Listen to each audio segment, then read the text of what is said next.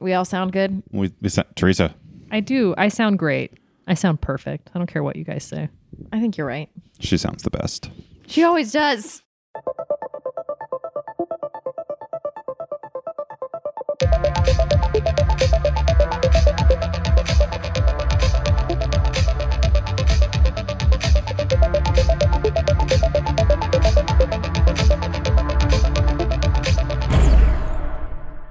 Hello, everyone, and welcome to The Outpost, a podcast about inspired thinking. I'm Lacey, and of course, today I've got with me Mark, Theresa, and Tom. How is everybody doing today? Fantastic. That's true. Yeah, present, accounted for. All right, well, 6 months away, and that's what we got. You're already messing up my flow, too. We're here. Present. School back in session. Theresa, I'm going to just pop it right over to you for community questions. What have people wanted to know since we recorded last? You have vindication, unsettled, and you've mentioned new projects you're working on. Does working on more than one rob from the time on the other projects? Time is finite, that's for sure. I mean, yeah, there's so many hours in the day, and when you do one thing, you're not doing a different thing. Everything's a opportunity cost. But I think that working on different things at once, everything informs each other, and it helps you not burn out. If you're working on one project and you find yourself hitting a wall, switch to something else for a few hours, and then your energy's back up, or you bring new thought processes back to the other thing you were working on earlier in the day. And I find working on multiple projects at once makes me better at all of them. Yeah, there is a discipline that's required to see something through at the final painful stage where you're preparing files and doing logistics and all of the grunt work that you don't want to do, as opposed to the exciting brainstorming and cool creation phase of new projects. And so we have to kind of fight through the discipline and finish strong. I think this is why a lot of people don't actually finish things, and the reason I haven't finished things in the past is because, people get really excited in the early stage and they start something and then they're on to the next inspiration and they never actually finish. I think I fall under that category pretty well. I've never done anything that's big enough and takes as much investment individually as putting out the game, coming up with it, getting it through Kickstarter, getting it produced. I have not had the follow through to this point in my career to bring something like that to fruition. I think because I am easily distracted by butterflies, whatever makes me feel good and excited at the time is what I want to spend my attention on. So Just that's assuming what I that do. you just ignore the fact that you have a successful company with a bunch of employees, thriving children. Yeah. Yeah, I mean, That's an important perspective you're shifting back those to things me. exist. Yeah. Or kids so you still tell living. us. Yeah. So your Instagram implies. Right. It's a Weekend at Bernie's episode over at Lacey's house. There was something I saw on social media that really helped impact how I got my thesis done. And it was, if you're going to procrastinate, pick two things and only cheat on one project with the other. And so with my thesis, it's like, well, I really didn't want to do this section. And there were like two parts. And so whenever I didn't want to do one, I would just work on the other. And I was always working on it, but I was only doing one of two things. And that kind of helped me force that. That's way wise because there is a threshold. Like Mark and I have 2 or 3 things that we're working on at once. And there's always a desire to jump to the new thing. But until we finish, there was a long time there where we wanted to move on to working on other things, but we had to draw a line in the sand and say, no, we have to finish Unsettled. And until Unsettled is done, one other thing, maybe as a release. But other than that, we need to stay on these 2 or 3 things at once. I still live under the delusion that the cheesecake tastes better after you've eaten the green beans, right? It's the same thing. I like green beans. Your mom You have to grind through the end of the old thing and see it through well and all of the attention to detail that requires to have the satisfaction of a job well done before you go into the reward of the new shiny thing. But sometimes I know for you, you put the new shiny thing in a specific time slot that's already sectioned off for that new shiny thing. Sort of. So the conversations I'm having with Tom right now, like today, we spent a little time on the whiteboard talking about new shiny things, even though we're finishing strong on some old things. Smold things. Small things. Smoldering things. They are in fuego. Yeah. All right, Theresa, what else we got? What New Year's resolutions are we kicking around? I'll start. Yay. I pick a new word. I don't do necessarily a resolution, but I pick a word or a few words that kind of guide some of my decision making. Also, I'm very good at rationalizing any behavior I have. And so if I pick a word at the beginning of the year, I can basically take any of my behaviors and go, yes, that was definitely from my yearly focus of this year. It's inhabit. Inhabit is the word that I've chosen as my focus for 2021. And I just moved into a new space that's all mine. And so I'm inhabiting my space a little bit more. I'd like to inhabit my body a little bit better throughout the year. I'd like to inhabit the moment that I'm in a bit better. So there are easy practices that I could put in place: exercise more, meditate more, create my home as a safe place, but the word inhabit can kind of be vague enough that I can rationalize whatever behavior I choose as being part of that focus for the year. I am going to inhabit this couch and this bucket of ice cream very healthily for the next hour. See, you're limiting it to an hour, so I don't know. That's my sickness. Leave it alone. When are you going to commit? Yeah. Am I the only one? Is anybody else doing any sort of resolutions? I guess I kind of am. They're not really conceptualized as New Year's resolutions, and were more post-unsettled, post-vindication Kickstarter When resolutions. life began. Yeah.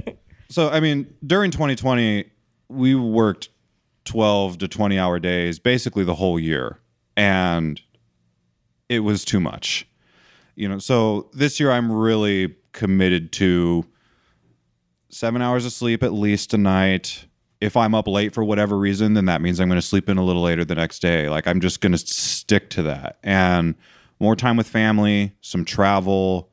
I also set myself a goal last year to submit a short story for publication, which I failed to do. And that bothers me because I never fail to do the random things I tell myself I'm going to do. Mm-hmm. I mean, we did submit an entire game full of words.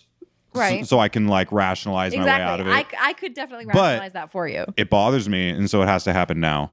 Those are probably my two big things: is just more rest, more time with family. I want to get that short story thing done. I had something else. Maybe I'll think of it and interrupt you. Okay. Mark? Oh, No, I said Mark. I will say Theresa. whoa, ball has been passed. I'm looking at spending this year inhabiting my brain as it's meant to be. As opposed to forcing it to go sideways, uphill, and on fire. Maybe recognize my brain operates in a couple of very strategic ways and go with it.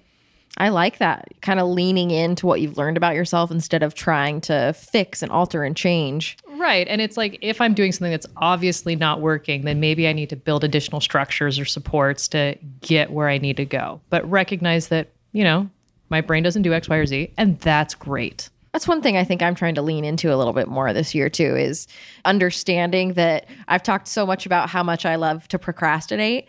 And could I just use different words and say that I structure my time very well and I get things done right before the end of a project? Is there anything so wrong with that? It's worked to this point. So why do I punish myself every single time? Am I just rationalizing? That sounds You good are to me. rationalizing, but it works. No one's here to yell at you, so just roll This it. is a safe space. I'm for you to afraid. I'm started procrastinate. sweating. I was like, do it. You're just glistening. Spin. Okay. Yeah, I don't really conceptualize New Year's as the time for resolutions. I've done that in the past, and I think it limits the brain space. I did make some personal resolutions probably back in December about, what Tom was saying. We've had a lot of conversations about sleeping more and better. For me personally, a lot more water intake and some health issues that I've been dealing with and dietary changes. And so I've been really feeling a lot better. But then, that I go to the coffee shop and I'm like, I'm drinking a lot more water right now. She's like, that's so common for people in January. I'm like, thanks. Tip 0. No, I'm kidding. I like how Mark and I are both we don't believe in common things like New Year's resolutions. Here's our December resolution. Right, exactly. We need to do it 12 times as much as the normal person. Okay, what else we got in there? All right. Next question. What conversation have you been having in the office that you're particularly excited about?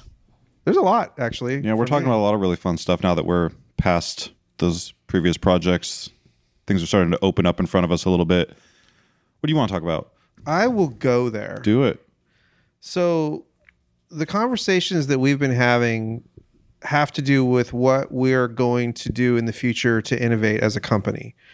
And one of those things is to broaden our offering beyond the product to the world that it represents. And so what that may look like in the future is we unveil a world that people could connect to in different ways. One of them might be a board game. One of them might be something else. It might be a book. One of them might be something that you put on your desk.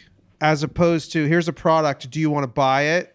It's much more, no, here's an interesting world. Tell us how you connect with it. And then open it up from that perspective. Like, how would you like to immerse in this world? Or would you like to? And where are you drawn? If we show you these different aspects of this world, which of those draws you?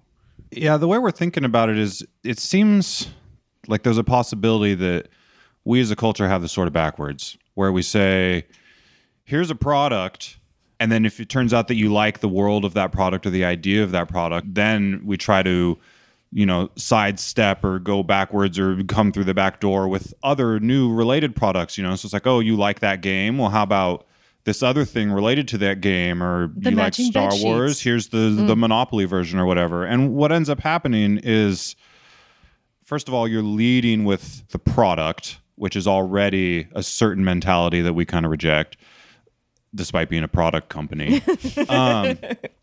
But then also it dilutes everything that comes next. So if you say, here's a game, and then you try to introduce other things, there is a tendency, and I think rightly so, to sort of assume that all those things are kind of cheap tie-ins, or here's a, cash grab on this IP or whatever. And it's much more interesting, at least in what we're exploring, to say, hey, here's a world. Here are ideas and concepts and values and interesting things that you might connect with. And let's just talk about that for a month. And then once we've defined, like, here's this cool new place called Sky Real, and here's what Sky Real is about, and here's all the different things that are interesting about Sky Real, and you can engage with it with us online and these whatever things we've put together.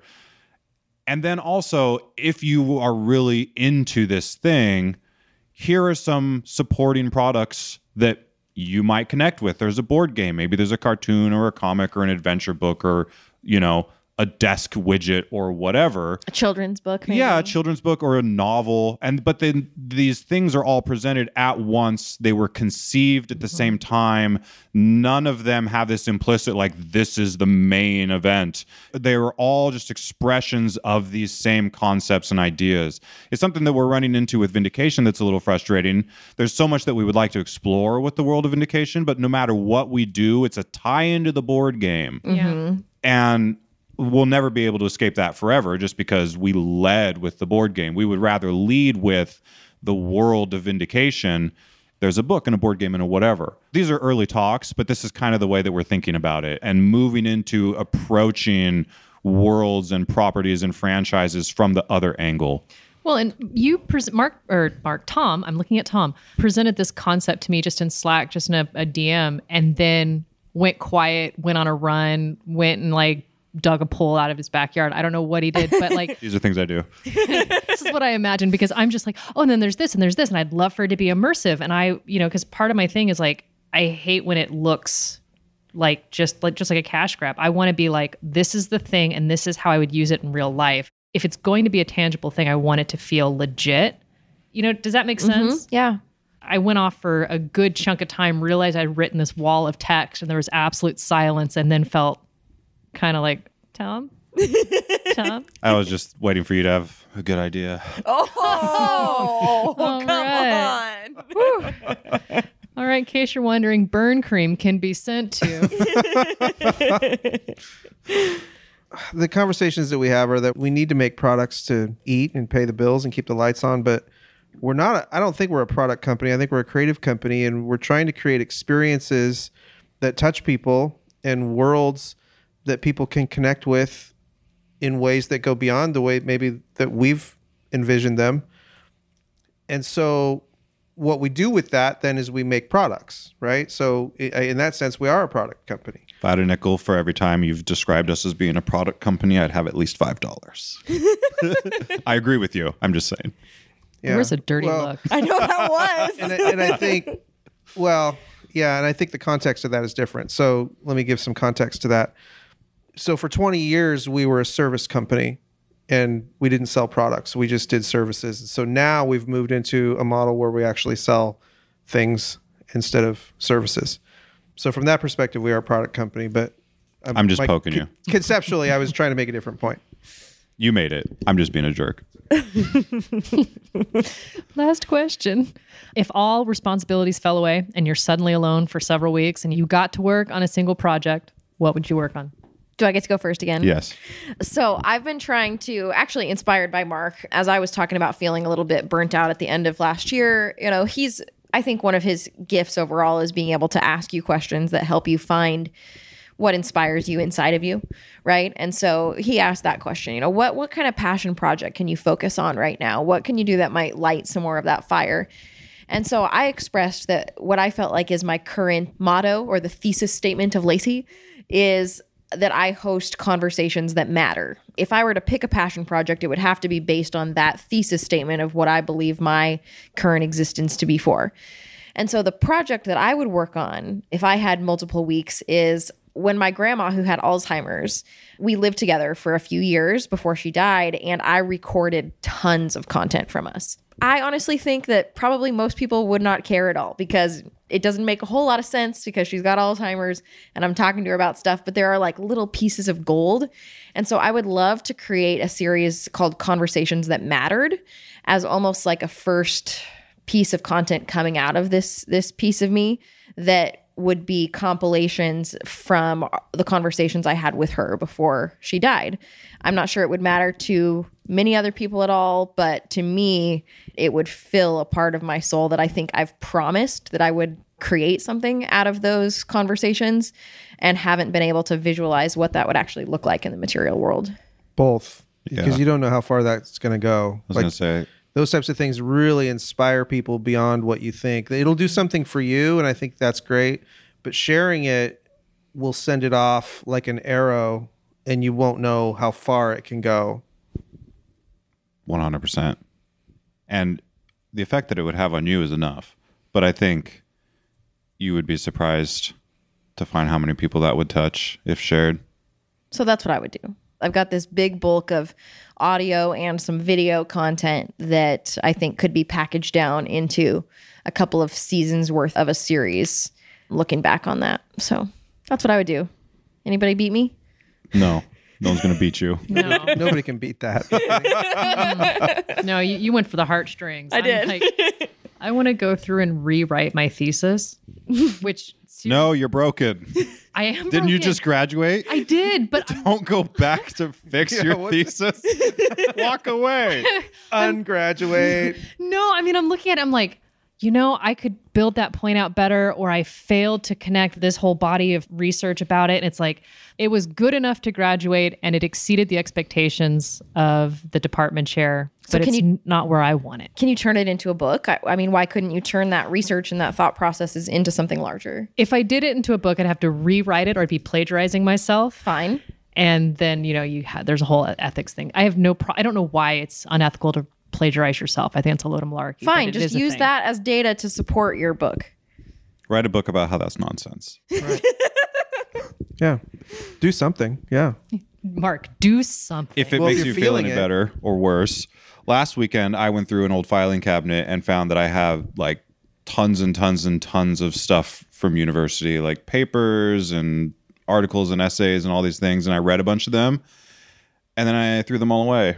Did you? Yeah. You were ready. You were ready to let him go? Yeah. I was trying to figure out like, what am I ever going to use this for? You know, there's really, okay, you know, I went to school, I wrote all these things, but reading through them, you know, they felt like papers written by a 20-year-old. And obviously that person worked fairly hard on them, but what good are they doing me? Mm-hmm. So I recycled them all and now I store pens in there.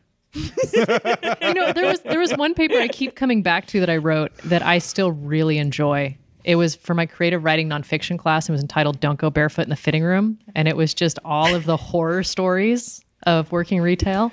Oh, I love it. On the bottom of the paper, my professor wrote, "This was to shopping as the movie Jaws was to swimming." Just got me. Beautiful. Sounds more interesting than the things I wrote. Which were all about like copyright law and various Ew. issues. So Tom, how would you answer that question? If you had a few weeks with no work tasks, what would you focus on? What would you do? Are there not allowed to be work tasks? I mean, it just said things. Like it was I guess very that's true. unspecific. You don't. I mean, If you got to choose whatever you Choose could a do. project to work on. That's tough. Mark and I are talking about a couple games that I'm pretty excited about. I don't know that I would want to run away on that for a couple weeks by myself, though, because then Mark might do the same, and then we come back with totally different things, and it's just more fun to do those together. But I am working on a book, so I'd probably work on that. Maybe you should work on your short story and get it done finally. Oh, well, why work on my short story when I could write an epic fantasy novel? No, actually, because you're trying to find an agent. I was developing a story and world building concept for a game, and it may still be used in a game with our new fancy world rollout strategy. But what I was finding was that I became so immersed in this world and this story and these characters that the idea of like, okay, now I need to like make this work in a game felt really restrictive. And it felt like it wanted to be pursued as a novel. So I'm just letting that go right now. And I'll probably at some point then go back and be like, how can I make a game out of this too? Because there's some cool game potential here. But for now, my energy is just all going straight towards making this into a novel. So why get in the way? Sure, that makes sense. All right, what about you? Well, it is books and games. I think for me, I've had 2 or 3 book ideas over the past few years that I've been really excited about, and I haven't been able to prioritize just because our projects have been so demanding. Yeah, there's a couple books that I want to do in the next 5 years. I think I'm changing the priority of those books. And the one that I think I would work on is a little bit of my career, like the things that I've learned through the lens of creativity and some things I've learned the hard way, and kind of just make a little chronicle or a little chapter book that kind of each one talks about a topic that I think in our culture, we take a lot, whether it's business oriented or creativity oriented or passion oriented, they kind of all meld themselves into your creative life. And I think that would be the focus of that book, and reflections on that. And then kind of maybe hopes and dreams and things I've learned from other people and things that you guys have inspired me to do and think differently. And so that book I think is important to me. I haven't really mastered, writing or anything like that. I think I'm an okay writer. I'm certainly not like other people's level, like that guy over there looking at Tom, but You could probably level up against his 20-year-old self if you read some of his papers. probably. There you go. Maybe. I would love, just to validate you for a second, I would love to read that book. I read a lot of books in the realm of what you're describing, and there's a certain sameness to all of them. Not all of them, but most of them that I feel like you would skirt around. I think you have some very valuable perspective to bring to that whole endeavor.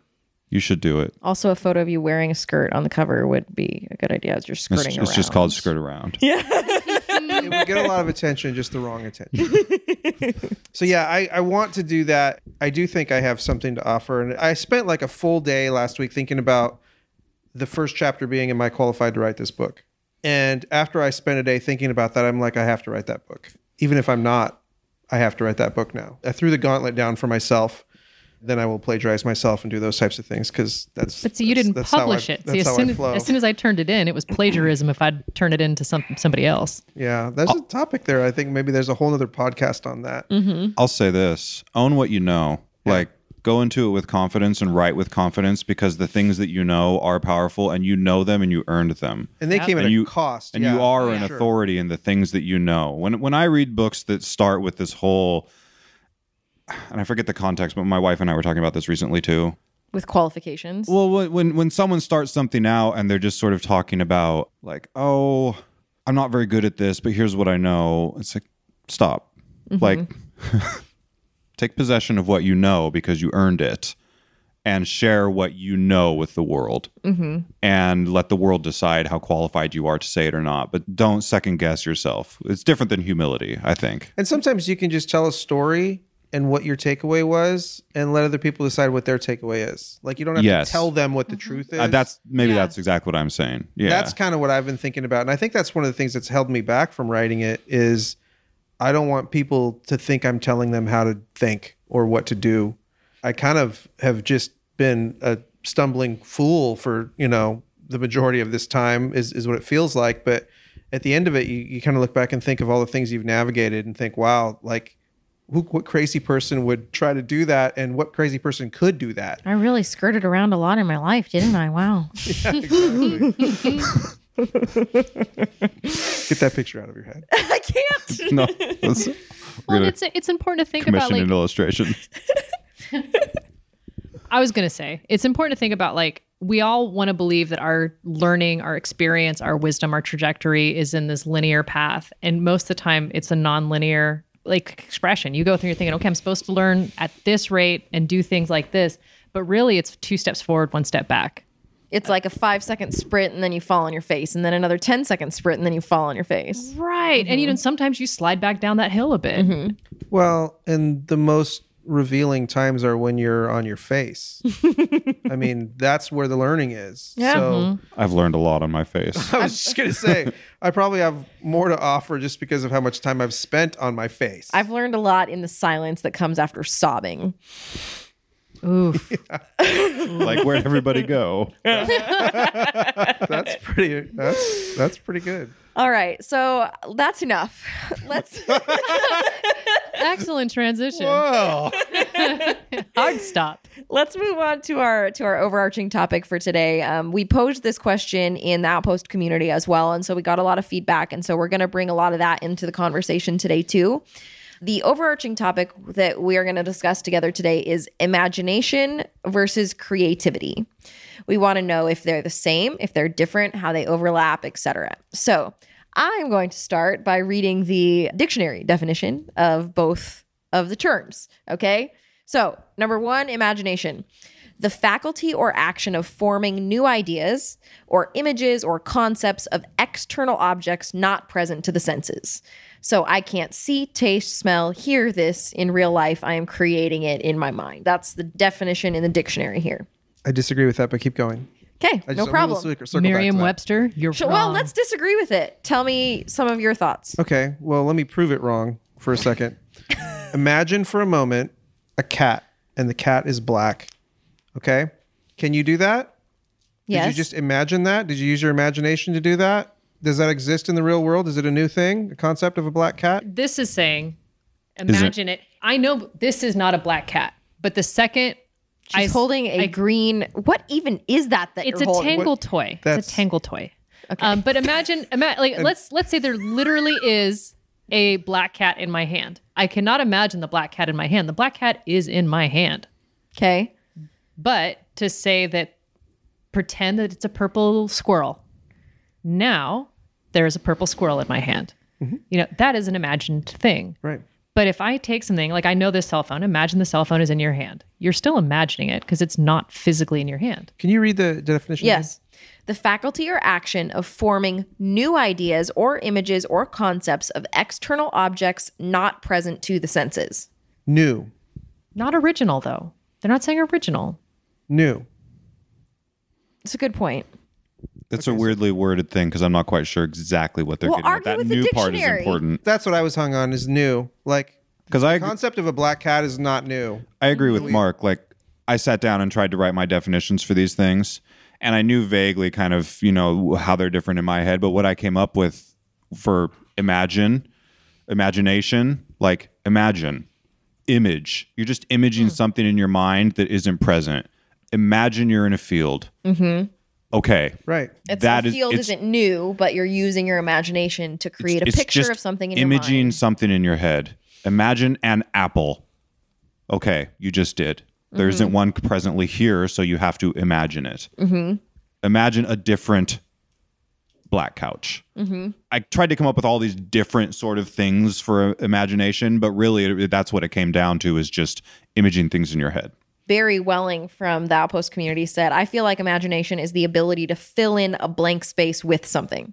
So I kind of liked that too. Recently, as I've been moving into my new home and inhabiting my space, I've been really enjoying what it's like to look and imagine what the space could be and then fill it in with things that I find, right? And my daughter has been just giving me so much crap because I will just stand and she's like, "What are you doing staring at the corner like you're seeing a ghost?" I'm like, "Listen, It's the ghost of a couch.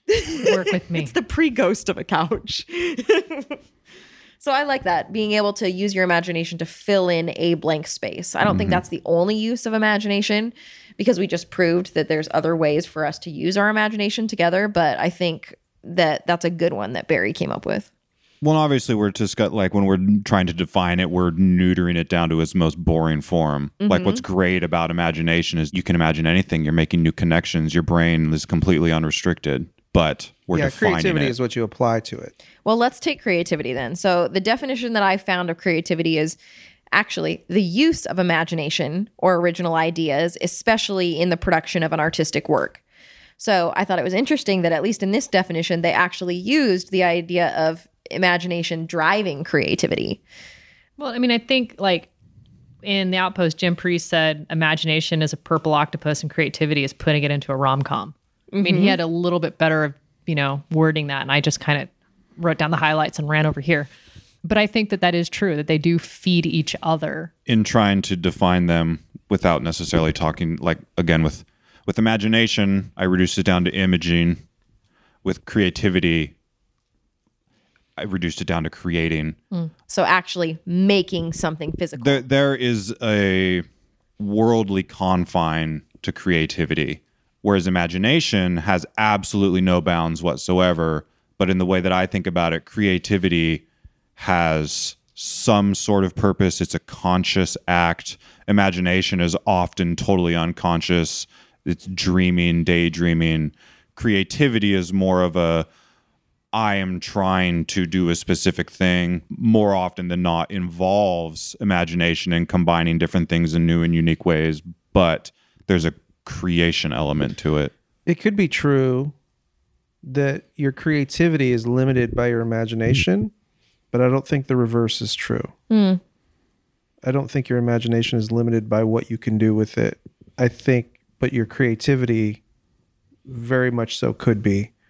What you can envision, what you can image, and how that works, and the things that you can conjure are the resources that you use creatively. So that's the way I think about it. Is creativity a way to invite people into your imagination? I mean, It could be. sort of abstractly, yeah. I think creativity is like an expression of several things, including your imagination. I know there was one point, and this is coming into my brain at one point during Unsettled, and I haven't gotten to even play the prototype, so I don't know what's in Unsettled at this point. But at one point, Tom said, imagine these things. Now create possible things. Just figure out what we could do here, and I'll see if I can use any of them. And you were like, would you use words other than things? This is so confusing. Well, okay, but it was okay. So it was for the crystalline planet. And at one point, I mean, I can tell you even right now what I imagine. I imagine these ridges and using things to push, to repel and pull objects through this ridged thing. And even right now, I can tell you exactly what it looks like. For those not viewing me, I am, illustrating with my hands how I imagine this rolling. And I can still picture that. And then it was, okay, now how do I take that really bizarre abstract concept and communicate it in a way that Tom will understand and maybe even use it in a game? That's an interesting concept. Is, I guess in my mind, I was thinking of imagination and creativity, and you can't really share it until it's created. But there have been many times where we've mingled imaginations, right? Just like that, where he asked you that question. Mark's asked me similar questions like, imagine you are on this planet. What are you feeling? What kind of actions might you take because of what you're feeling? And we're not creating really anything except conversation at that point. Our imaginations are kind of mingling and overlapping with each other to be able to create something with a bit more depth.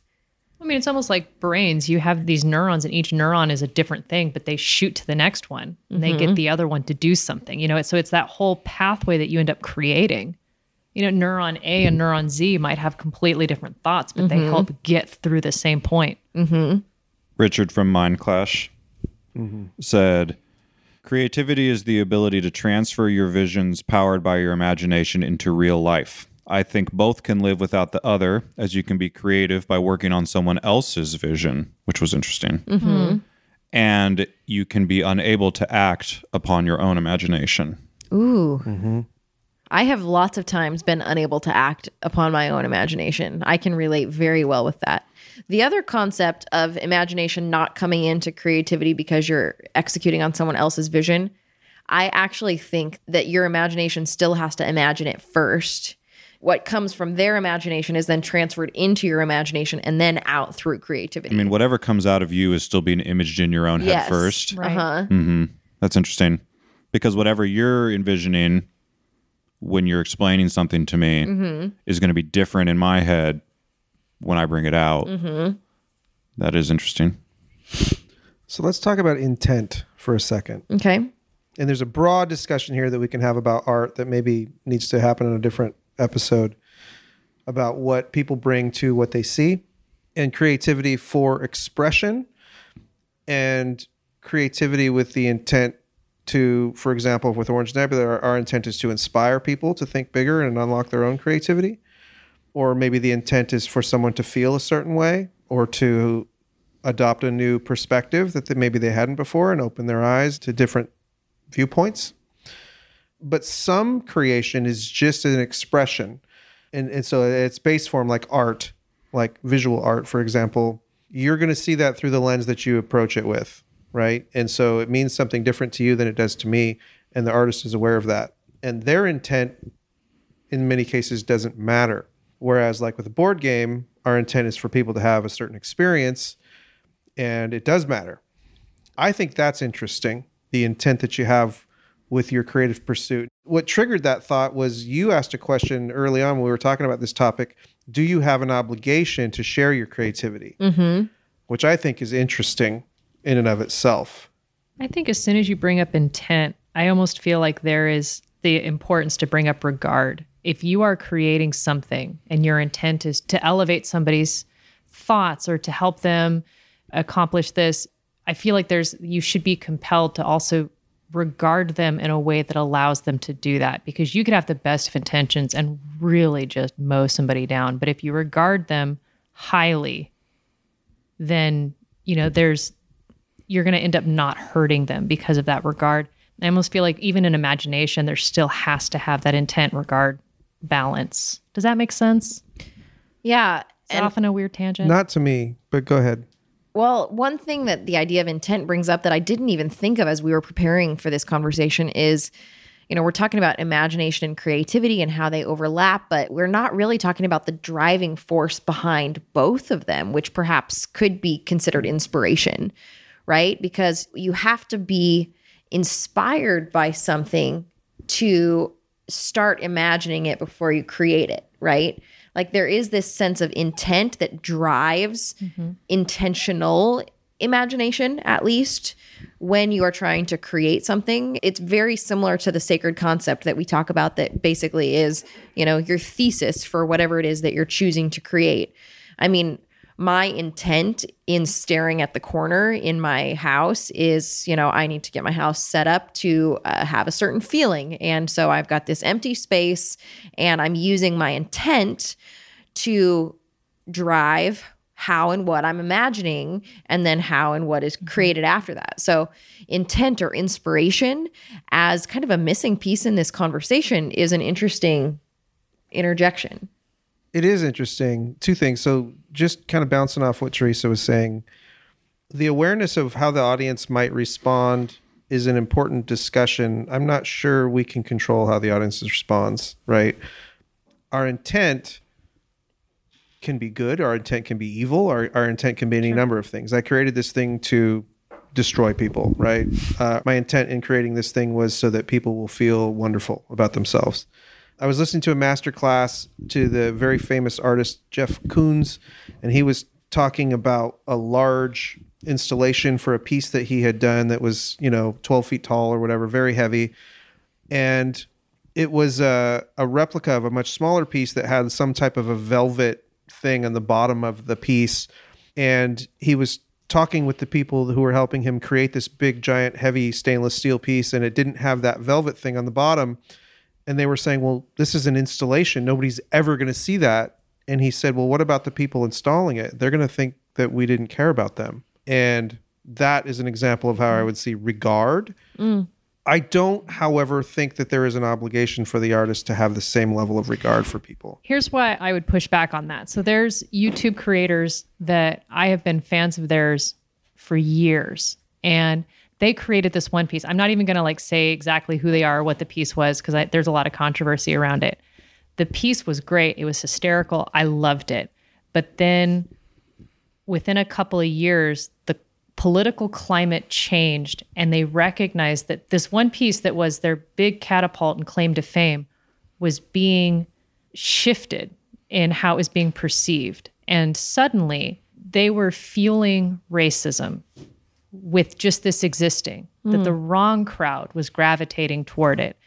And they made the conscious decision to erase it from the internet. And I mean, they were probably pulling in lots of ad spend because they were still getting millions of views on this one video every year. And they made the conscious decision to do that. And then as creators, they stopped and walked away from the project for at least a year to really identify what they did to attract that level of attention to that one piece. Interesting. The fact that they put so much intentionality around it and realized they're contributing to a negative situation. It was very interesting to hear them speak about it after everything and understanding why they walked away from a very successful business venture. I feel like there's a whole nother episode to be mined from that stuff. Yeah, I agree. Talking about intent and reading through what some of the people said in the Outpost group, most of people's definitions are just their musings on imagination versus creativity. Creativity seems to be where people find in their own lives that intent lives more. Someone said that creativity is like your problem solving at work, whereas imagination, while it can be used towards problem solving, imagination doesn't usually have an intentional goal, whereas creativity does. And most people's opinions tended to be somewhere in those sort of buckets, more or less, where imagination was looser and a little more ethereal and unbuttoned or, unlocked down, when creativity was more of an intentional act with a goal. Yeah, let me read a couple more of these that I think hit on exactly what you're saying. Justin Gibbons said, imagination is envisioning the what ifs becoming reality. Creativity is giving form and life to imagination. Adam Teese also said, to me, creativity is a practice, something that can be cultivated and harnessed to do work, just like you're saying. Yep. It's a muscle that can be built up. It seems like we're coming to a pretty common agreement that imagination is boundless and happens, in your mind, and creativity is taking that imagination and doing something with it, making something. Right. Though I feel like there are exceptions to all of this. I have had intentional imagination. I am going to sit here with the goal of just imagining, or vice versa, where, I am going to have sort of directionless creative time where I'm just making things and I don't really necessarily know what the end game is. I'm not solving a specific problem, but I am working on just putting pieces together and seeing what I can make with them. But there's more of a wide open-ended nature to it. Doesn't mean that these other things don't hold water. There's just I've been trying to think if there are any examples I can think of creativity without imagination. And the closest I can come is sometimes during like my quiet, peaceful, meditative time at nighttime, I will do something where I try to draw, but like without coming up with what I'm trying to draw first. Like I'll just kind of start drawing lines, and then I'll start seeing connections, and I might create shapes out of those lines simply as a meditative practice, which I think I'm not using my imagination because I'm actually trying not to. Like I'm trying not to plan ahead of time what it is that I'm going to be drawing so that I can create out of just what I'm doing. But that's the only example that I can That's think really of. close. There's- The moment when you see connections, though, starts Yes. to feel vaguely. I agree. That reminds me of a game I used to play on road trips, car trips, where I would draw something with my sister, but we could only draw 1 inch at a time, and we had to piggyback. You had to compete. You had to go with somebody else's drawing. You couldn't just do your own in the corner, and you'd be impressed by what you had by the end of the trip. You know, because you only have a single inch, and so you can curve it. You can do all this kind of squiggles, but you only get that much, and so. That's much more creativity without having, because my imagination is not going to match what my sister did. Right. Vice versa is a little easier. Like if I'm reading a book, I'm imagining what's being described to me in the book. You know, I am picturing the scene as it's being described. You would picture a different scene. Yes. Even though same words.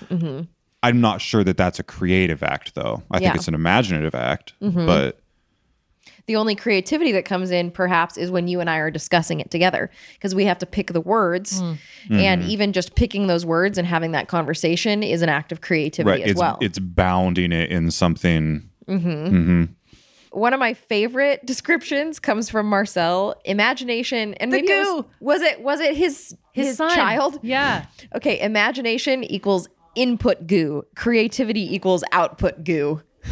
I had that written on mine too. I love it so much.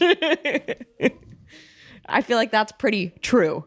You know, when you can get that basic and use only a few words that are fairly visual in nature, input goo and output goo. Children tend to see things pretty clearly. Yeah. And also in forms of goo. Yes. Okay, so the couple other things that were shared that I want to make sure that we cover is Leslie Stevens wrote, imagination is what happens in my head. Creativity is what I do with that. So again, that's another kind of affirmation of the main theme I think we're coming to. I mean, and we've already kind of debunked that this isn't how it always is, but Michael Morris, it's this thing about them as an Ouroboros, you know, the snake eating its own tail. And I easily see how they do, you know, feed each other, and they are very cyclical, even though we've discussed how they can be separated. And I definitely think, are we in agreement that it's easier to separate imagination from creativity than it is creativity from imagination? I think so. I mean, it's hard to create something without imaging it in your head first. But you can imagine without creating. Though I freely admit that before we talked about this as a topic, the two were pretty conflated in my head. They're very similar. I don't know that they're not. I mean, a snake eating its own tail is, until you sit down to write out definitions of them, just that's not a bad image, I don't think. Okay, let's kind of close up. I want to ask if any of you think that you would score yourselves as more imaginative or more creative. Are you better at using your imagination, or are you better at using your creativity? Mark, do you have a thought on that? I don't know how I would score myself. I would say that I spend a lot of time in both. And part of my personal goal, and Tom can attest to this, is I'm constantly trying to think of new ways to do things that other people haven't already done them. Businesses who innovate, businesses who adapt well, tend to be strong leaders. And I think that's kind of what we have in our sights for part of our goals. It goes back to what I said earlier. I think your creativity is limited to your imagination. And if you can't envision it, then you won't be able to do it. So I do spend a lot of time imagining, and there is a filter in place in my head where maybe 80% of what I imagine, I don't want to waste the time creating something. I just want to envision and weigh and then move to the next thing. You know, one of the things I appreciate about Tom is, in particular, all of you, but Tom in particular, is when we're talking about game design or storytelling or world building, Tom also does not like limits at all. He wants bizarre, strange, wondrous, different things that still kind of come back with the intent to remind people how amazing they are. And that's kind of our MO, right? Like as Orange Nebula, that's kind of what we're trying to do, is remind people of the wondrous things that we're capable of, and the things that we haven't yet done are going to thrill us at some point if we imagine them and then create them. So I spend a lot of time in both of those categories. I would say that I almost feel like the creativity is dead without the imagination. And so your ability to envision things and weigh them to see if they're going to be worth the effort and the time to bring into the world. There's a lot of intellectual process there that can be very addictive. And so I spend a lot of time doing that. That can turn into daydreaming, right? Which doesn't have a yield, which is actually kind of a waste of time.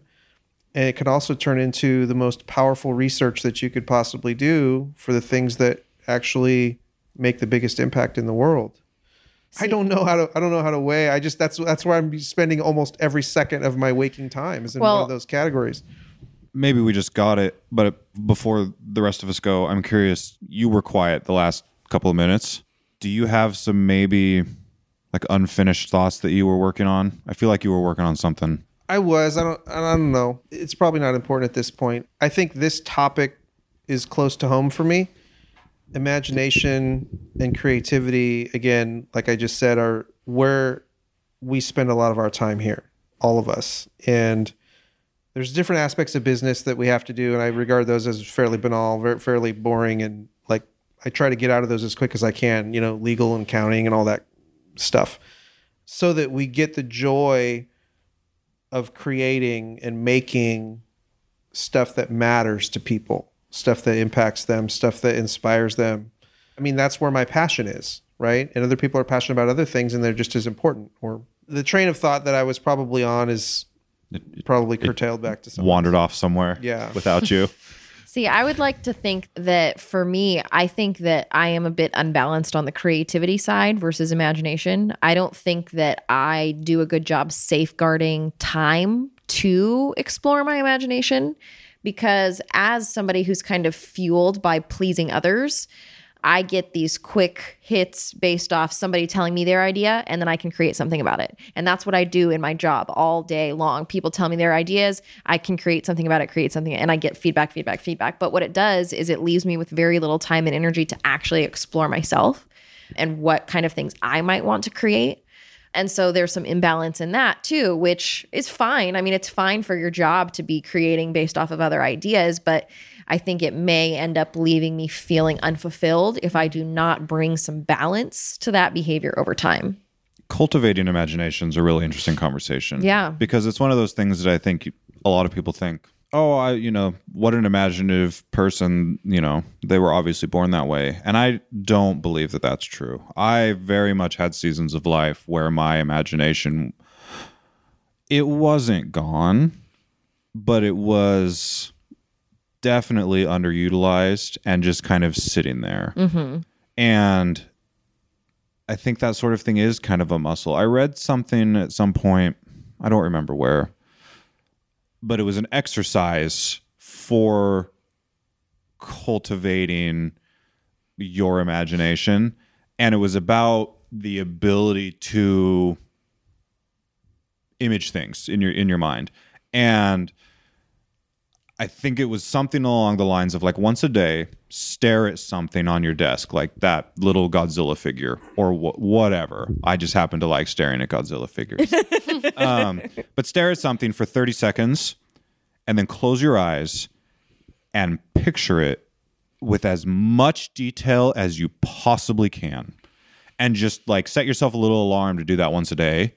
It just kind of starts training your mind to picture things that aren't right in front of your eyes, and it's just a little exercise to kind of get your imagination muscle going, and not like imagine strange new worlds and flowers that eat people and all that, like just work on your mind's capacity to picture things, and the rest will follow. One thing that I want to challenge and push a little further, I haven't done this very often, only a few times as a meditative practice, but can you bring other senses into that? Oh, I'm sure. So, I've done before the idea of trying to imagine my grandparents' basement. Like I spent a bunch of time down there as a child, and I one time ended up staying in a house that looked very similar. It had a similar floor plan. And so I did kind of a meditation that night, like, how much detail can I imagine about being in that space that I was in? What did it smell like? What sounds did I hear? So bringing some of those other senses into that same practice. There might be something to be said for just smelling something and closing your eyes and thinking, what in the world do I now imagine? Mm-hmm. Well, and I think we do that all the time when we're cooking, right?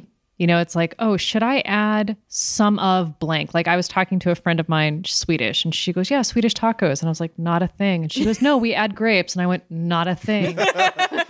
Rejected. Yeah. But I mean, because I stopped and I put the grapes in my taco in my mouth and my head and went, no. I'll have to try that. I think this is a very potent topic that, again, I think we could go on forever. I think that the time that you spend in your head imagining things, you could spend a day imagining how much people hate you and how embarrassing you are and how worthless you are. Or you can spend time thinking about what a superhero you're going to be if you were more giving and more generous, or maybe that you already are those things.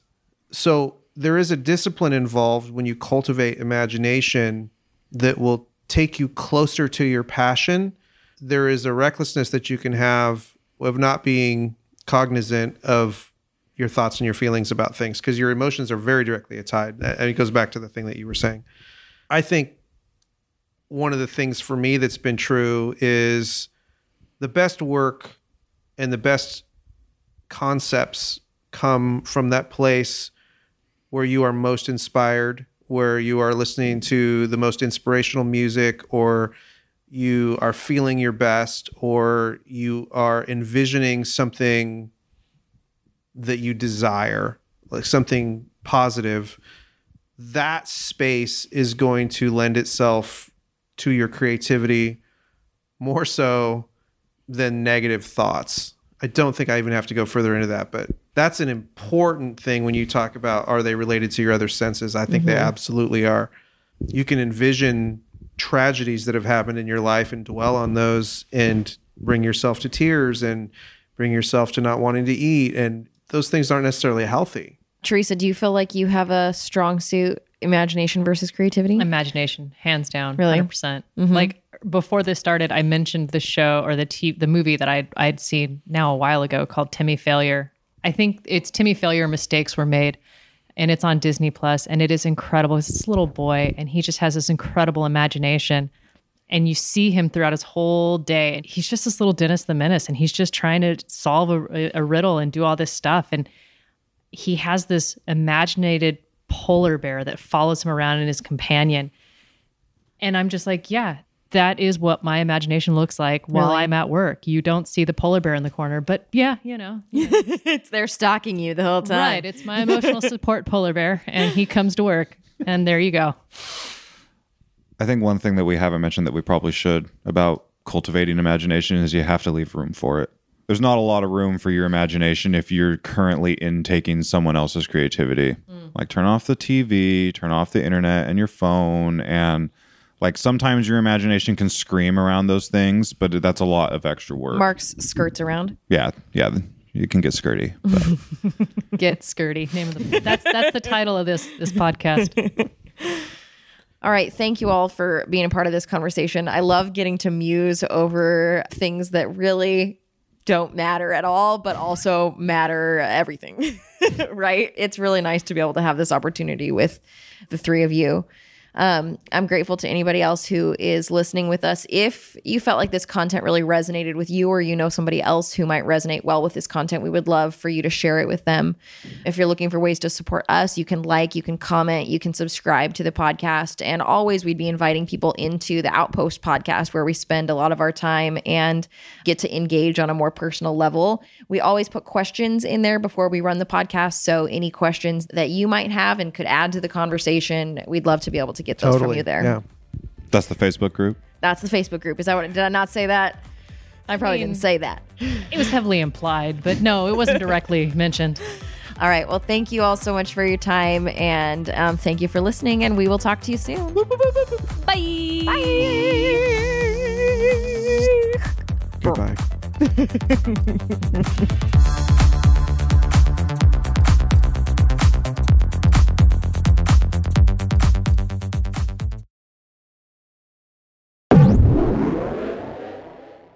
Now that we have Maybe neighbors, alcohol tolerance is what I'm working on. do you think it's inappropriate for me to use the bathroom with the door open?